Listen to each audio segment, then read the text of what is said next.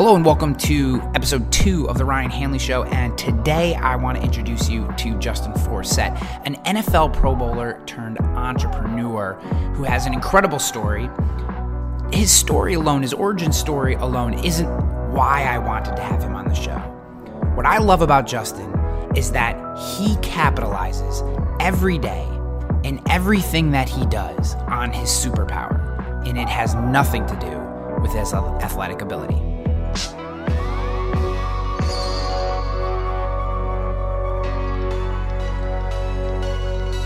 I want to start with a tweet just because it's interesting to me. I'm a former athlete. I'm Division III college baseball player, maybe slightly different level, but I'm always interested in this kind of thing. And you sent out a tweet talking about the Oakland Coliseum. You said, if anyone wants to know what it feels like to fall on that dirt in the Oakland Coliseum, go outside right now, sprint as fast as you can in the middle of the street. Once you get up to full speed, jump as high as you can and belly flop on the pavement. I'm just interested, like, was it really that bad? Like, it just sounds terrible. It is that bad, man. So after I sent that tweet out, and it went viral, that tweet, it was like over 20,000 likes for that tweet. And so with that it's baseball field because the A's are still playing, and the football field, they play in the Coliseum. So in the middle, like around a 40 yard line, it's grass, and then you have this huge chunk of like clay for the infield. Yeah. And what they do is, like, normally for a baseball game, because I played baseball in high school, normally a baseball game, they rake the sand, they water it, they make it soft. But in that Coliseum, they remove all of the extra dirt, all the extra, sand from the infield, and they dry it out.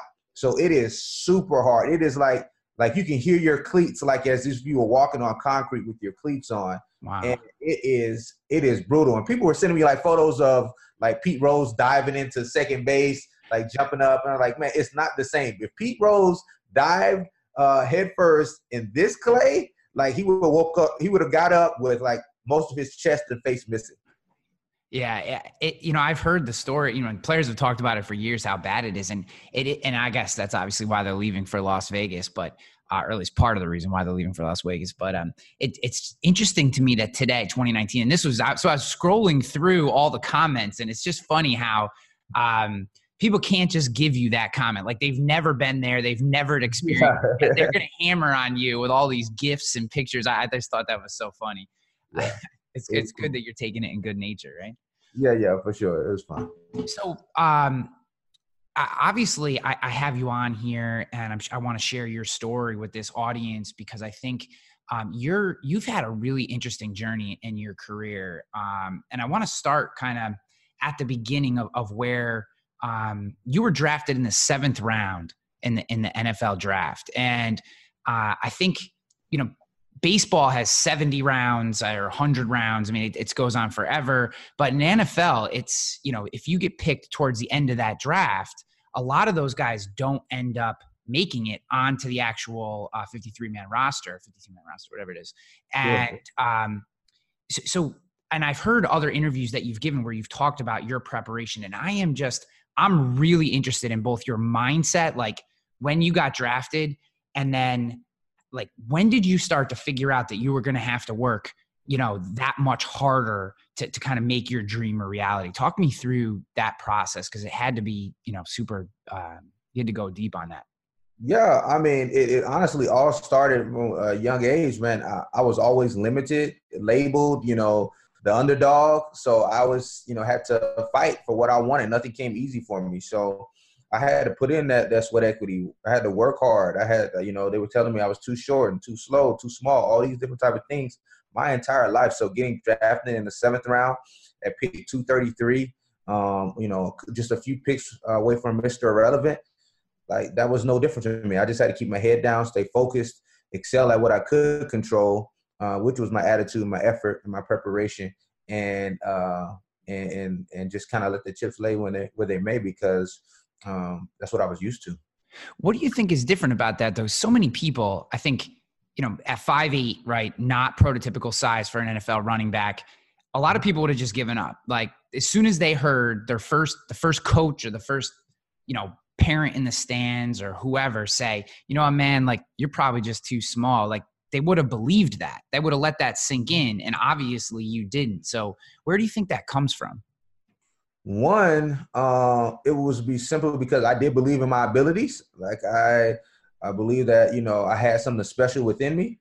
And then just where I came from, I wanted so much more from my life. It was something the thing that I was chasing was greater than myself. So I wanted something better for my family. You know, I was at one point, you know, living out of a motel with my dad and my mom and two brothers. There was times when I had to take baths with bottled waters. There was times when I had to do my homework by candlelight because we couldn't afford to pay bills.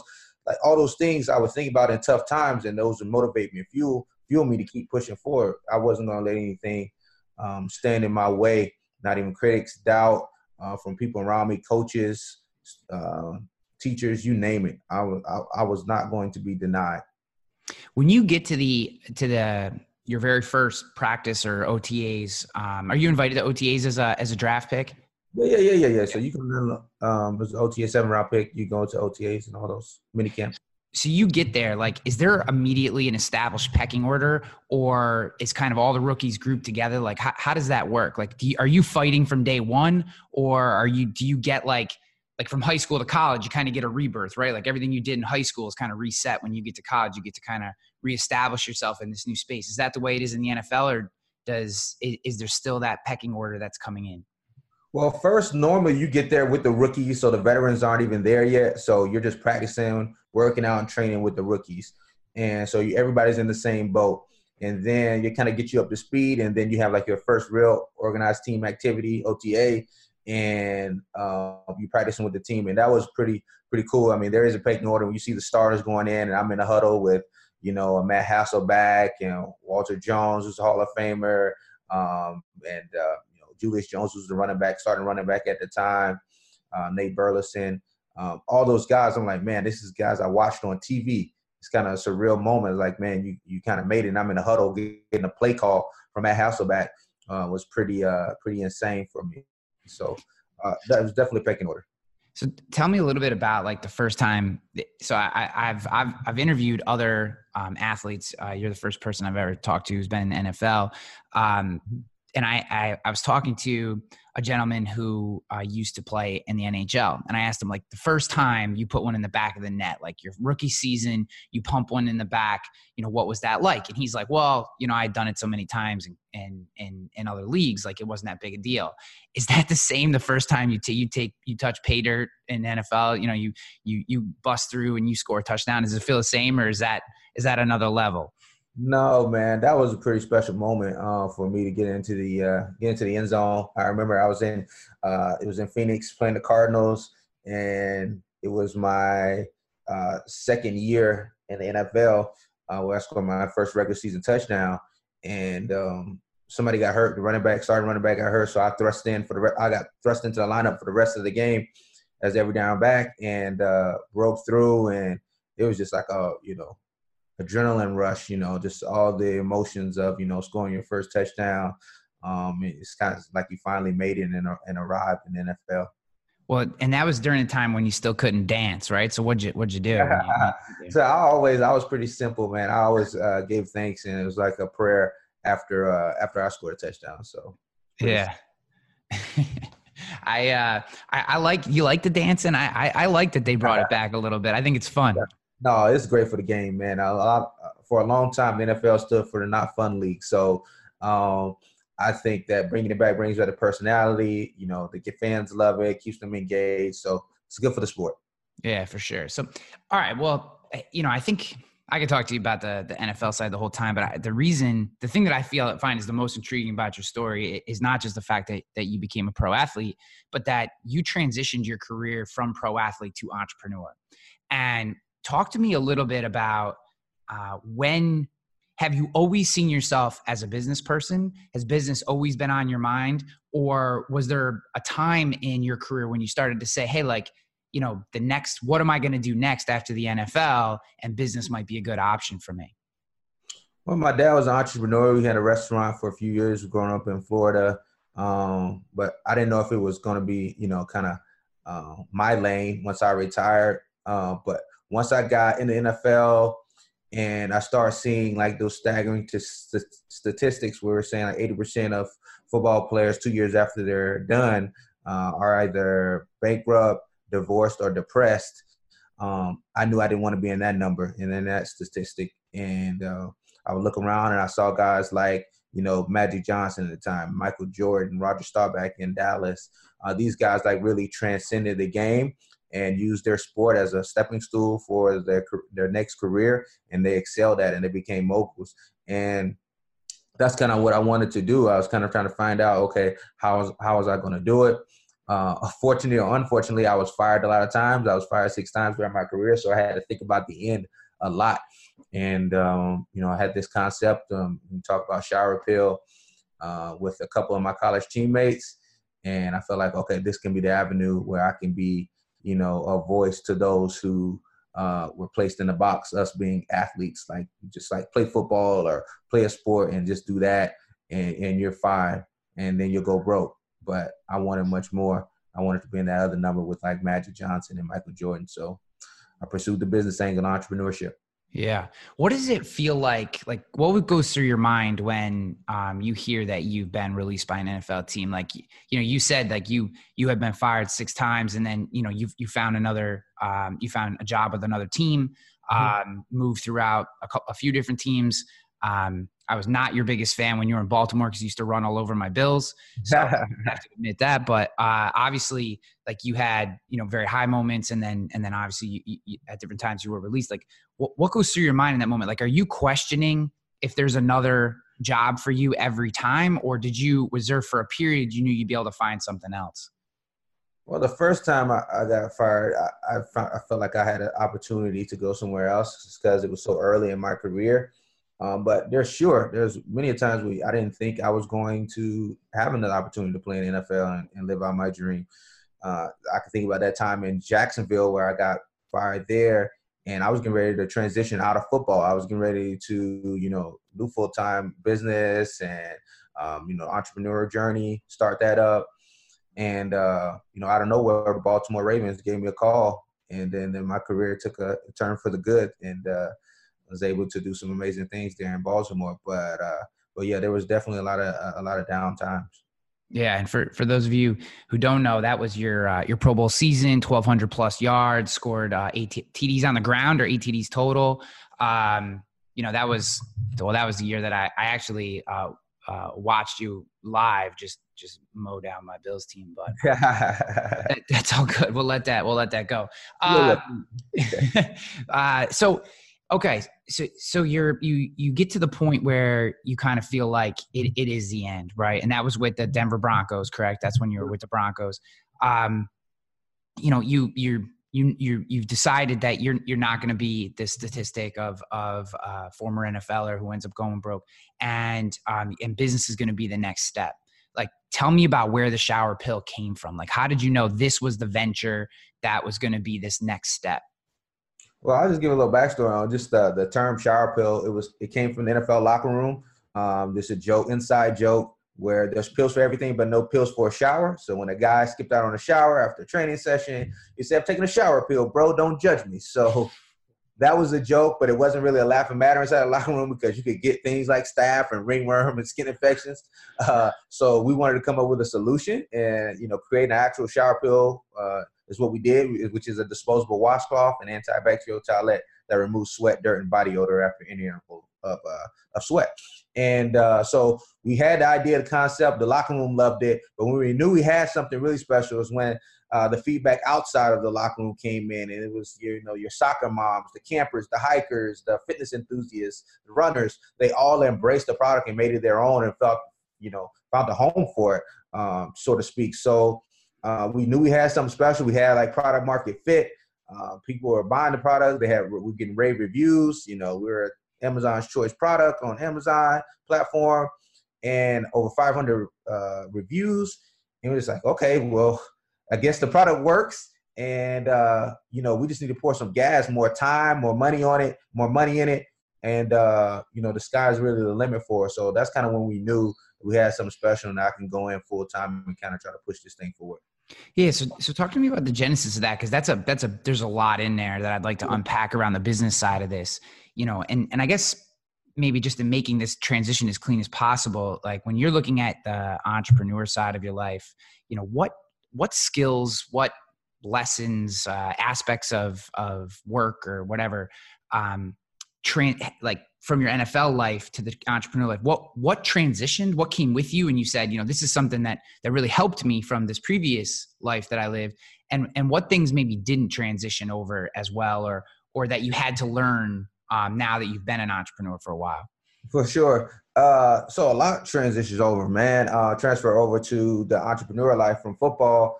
I feel like I'm on the gridiron every day fighting. So work ethic, commitment, sacrifice, discipline, all those, it takes all those things, to be a great football player and to be a great businessman. And I use those skills that I had, just being consistent, persevering through tough times. I'm no stranger to that. So I fit in well in the entrepreneur lifestyle. Some of the things that I had to pick up, some of those skills, like, understanding, P&Ls and your balance sheets and investors and raising capital.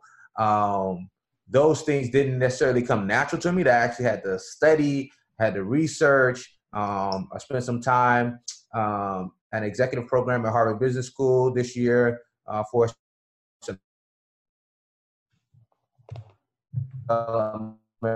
develop, even some more skills to help me in my business. Reaching out to people that have experience running companies, have great mentors around me, just so I can learn and be a sponge from was important. Just to get some of those other skills that I was lacking that I didn't get from the football field. So there was a lot there that I didn't have, but more so than not, a lot transitioned over from the football field. Do you ever feel like, from my own athletic career, I felt like sometimes the business side of things like perseverance, and it's almost more difficult mentally, because when I was a baseball player, I knew I just need to go out and hit on the tee for an hour. Like, that's what I'm going to go do. I'm going to go do that. And I could see results. And sometimes it feels like, and I'm just interested in your take in this, like, it almost feels like in business, a lot of times you can grind for a long time before you see any real development. And then it'll kind of snap forward sometimes if everything works out. Where when I was in my athletic career, I felt like I could see more incremental changes or more incremental improvements or adjustments day to day, a little tweak here, a little tweak there, some practice in a certain area, and I could start to see those improvements. And I know even in my own career in business, I have struggled at times with, like, man, I feel like I'm doing the work and it doesn't actually feel like I'm getting the reward that I should be getting. Did you ever find any of that or have similar experience? Yeah, man. I found that, not only in, business, but also my playing career. So my breakout year in the NFL didn't come to my year 7. I was 29 years old. That was, 15 years of me doing the same things over and over again until I got a true breakthrough in my sport and in my, so I was no stranger to that. So I understand that just like in sports and in business, it's a marathon, not a sprint. So you just got to water. You just got to, plant. You just got to just make sure that you are excelling at those things that you can control on a daily basis and embrace the process. And if you do that and stay committed to it, I believe with consistency, you'll see that growth that you want, and you'll see your dreams come true, and those goals that you want to attain happen. So that's kind of where I look at it. I think it always is like, I may not see huge results today, but I understand that it's a marathon and not a sprint. So that's kind of my mindset. Yeah. One of the things I thought was really interesting in preparing to talk to you today was your experience on Shark Tank. So Yep. I'd love you to talk through a little bit, just both, why you went on Shark Tank and what that experience was like. And then some of the things that you learned coming out the other side of it. Man, Shark Tank was an amazing experience for me on so many levels. Not only, to get on the show, to be there knowing that, man, this is a way for us to get our product and brand out there to basically the world and on a big stage. but also getting there, not getting a deal, receiving the feedback that we got, mostly positive, but knowing that there was an area inside of our company where I could grow and we could grow in the financial part, and having a CFO and, you know, have a better understanding of P&Ls, balance sheets, and all those things. And, you know, that helped me, even though it didn't feel good at the time being rejected on national TV, it helped me grow as a businessman, and as a teammate within my company. So that experience, you know, standing in front of, you know, Mark Cuban and Barbara Cochran and Lori Grenier and Alex Rodriguez, who was the guest judge at the time, it really prepared me to be where I am at now, where, you know, after that, we kind of had to take a step back as a company and think about, okay, where are the areas where we need to grow, where we need to tighten things up, and kind of prepared us where we went on to Good Morning America and crushed that, and then go from there into Target nationwide, where, you know, we're in all 1,800 stores now and a few other distribution channels throughout the country. But if I didn't have that moment of rejection, I wouldn't be where I'm at today. Did you get to spend any time with the judges outside of just that moment when you walked through the doors? No, we didn't. It was in and out. We were the first group to pitch, and so they had a whole day left to get guys in. Yeah. How much total time do you think you spent in the room with them? Because you only it's like minutes on the television. Yeah. So we were over an hour in there talking, going back and forth, and they showed 4 or 5 minutes. Yeah, that's interesting. So one of the things I thought was really interesting in kind of looking through that experience for you was after like the time when the show aired, you were pumping the show really hard, even though you knew that you hadn't you hadn't gotten a deal, and you like got a little bit of flack for that, which I just talk me through your thought process. Cause I love that you did that. I think it's tremendous, and I understand why you did it, but you know, one, what was your thought process? And two, like, when you do, you know, someone in your position who does have public persona, you know, like when you get pushback on something, or you get flack, or you get haters, we were talking before about all the Pete Rose flop gifts that you got, you know, like how do you handle that emotionally?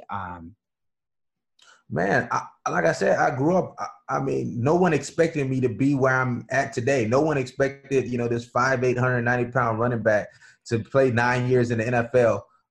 So being rejected, being, you know, laughed at or criticized is something that I've been used to. And I just ignore the noise, whether it's, you know, good or bad. And after, you know, reason why I pumped it, you know, and people are like, man, why would you do that? You know, you didn't get you didn't get a deal, and it just looked bad. So the reason was because, man, this is an opportunity for people to see us take a loss on TV, so to speak. And we took a loss where we didn't get a deal. But I wanted them to be able to see that it's okay to fail. It's okay to take a loss as long as you learn from it. And I was determined and made a declaration to myself that this won't be the last time that the world sees me as an entrepreneur. I'm going to do everything I can within my power to make this company go. Yes, you saw me when I was at my lowest point as an entrepreneur, but just remember that I'm not dead yet, and I'm not done yet with this passion that I have in this company that I'm running. So I want people to see that it's okay to have some rejection and some setbacks. Is how you respond. And you know, I think about that every day, and when I wake up, you know, it pushes me and fuels me to go forward. I'm so interested in that mindset that you have, because this to me feels like the crux of or at least a part of the success, how you've gotten to where you are in all the different aspects of your life has been this particular mindset, like that you don't let these, you know, I hate the word haters because I feel like it's so overplayed, but just any negativity, you don't let that slow you down, right? There's some sort of belief inside you that you just, you know, this is what I believe. This is who I am. I'm going to keep pushing forward because I know where I want to be. Are there any, there might not be tactics, but are there any, I guess, ideas, mantras, concepts that maybe someone who doesn't handle it so well, right? Like when negativity comes into their life, they really let it drag them down. Is there anything you can share with them that that they can maybe hold in their head, or something that they can repeat, or maybe something that you've written or created that they can go back and watch to help them get through this? Because this to me feels like your superpower, if I'm pulling it out. Well, man, yeah. For one, my faith is very important to me. So I realized that, a long time ago, that I'm on earth not only for myself and self-consumption, but that make a difference and have an impact in people's lives. So anytime I come across anything that, I see as a setback or adversity, I think about like the greater scheme of things and how I can use that to help people. So when adversity hits, I don't ask the question, why me? Or why do I always have to take the long road or the hard road? I ask the question, how? How can I use this to make me better? How can I use this to push my company forward? How can I use this to make me a better husband, a better father? You name it. So that's the kind of perspective that I take. And then realizing that, there's going to be a lot that's out of my control. So those things that I can control, excel at it. Attitude, effort, preparation. I say it over and over again. It's important. And then being accountable to what I call a huddle in life. So I have a group of people, a group of individuals that I trust, that I can be vulnerable with, that I can be transparent with, that kind of helps me and push me when times get rough. And a lot of times people want to isolate themselves when they get hard times, but that's when you really need to dig deep and dig deeper into your huddle, where you can get guidance and instruction, from those people that love you the most. So a combination of those things can allow me to have that, mental force. So I love this be accountable to a huddle idea. For the non-football fans who may be listening to this, the huddle is the collection of guys on the offensive side of the ball before they share what the play is. And that just to give people some context, though I think most people understand the reference. The question I have from what you just said, and thank you for that. It really is, I think, what I was looking to get. How do you choose that huddle? Like for you, like you personally, when you're thinking about the people who are in that huddle with you, how do you choose them? Like what goes through your mind when you're thinking about who you want to be in that space with you? People that add value, people with experience, people that are honest, people that are loyal, trustworthy, because you want to be in a place where it's actually a safe place, where you can be vulnerable, where you can vent, where you can really say what's on your mind and not really feel like you're going to be judged by the way you feel, whether good, bad, or indifferent. So I look for those people, and I always say that if you're the only person in your circle or huddle that adds value, then it's not a circle, it's a prison, and you need to find your way out, because you want people that are going to lift you up and add strength to the group, not stress. So that's kind of what I look for. Yeah. So where, I want to bring us back to the shower pill. Where's the shower pill going from here, man? I mean, you're national syndication in Targets. I know you're in a lot of fitness centers, including Crunch, including Metabolic.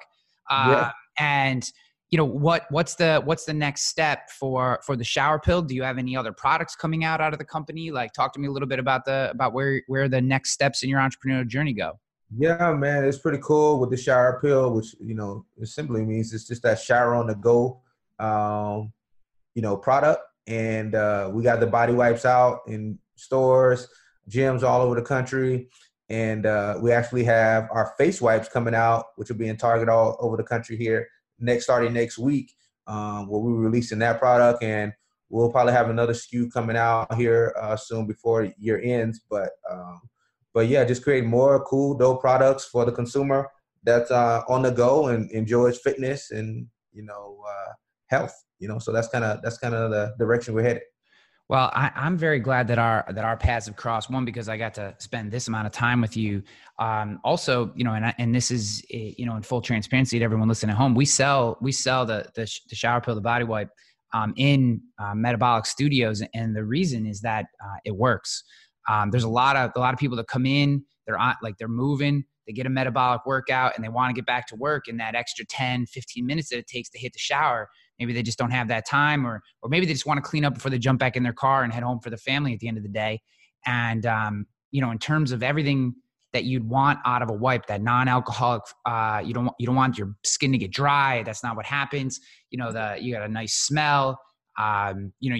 Within no time, your clothes feel just like as if you hadn't used it, which isn't the case with other body wipes that I've used. So it's been a good product. And I'll tell you, not just a lot of people come in and buy them out of our shop who are going camping. You had said campers before. That's a huge one. Like people will come in, like clients will come in and buy a couple boxes and take them out. And they're going camping. So, hey man, I think you got something. I think it's incredible that you have been able to be such a shining example of someone who can take a professional career and transition it into an entrepreneurial journey. I think whether it's the NFL or just working for a large company, I don't think it necessarily has to be a pro athlete. I think what I love about your story is that you didn't let the first half of the book be the second half of the book. You kept writing that story.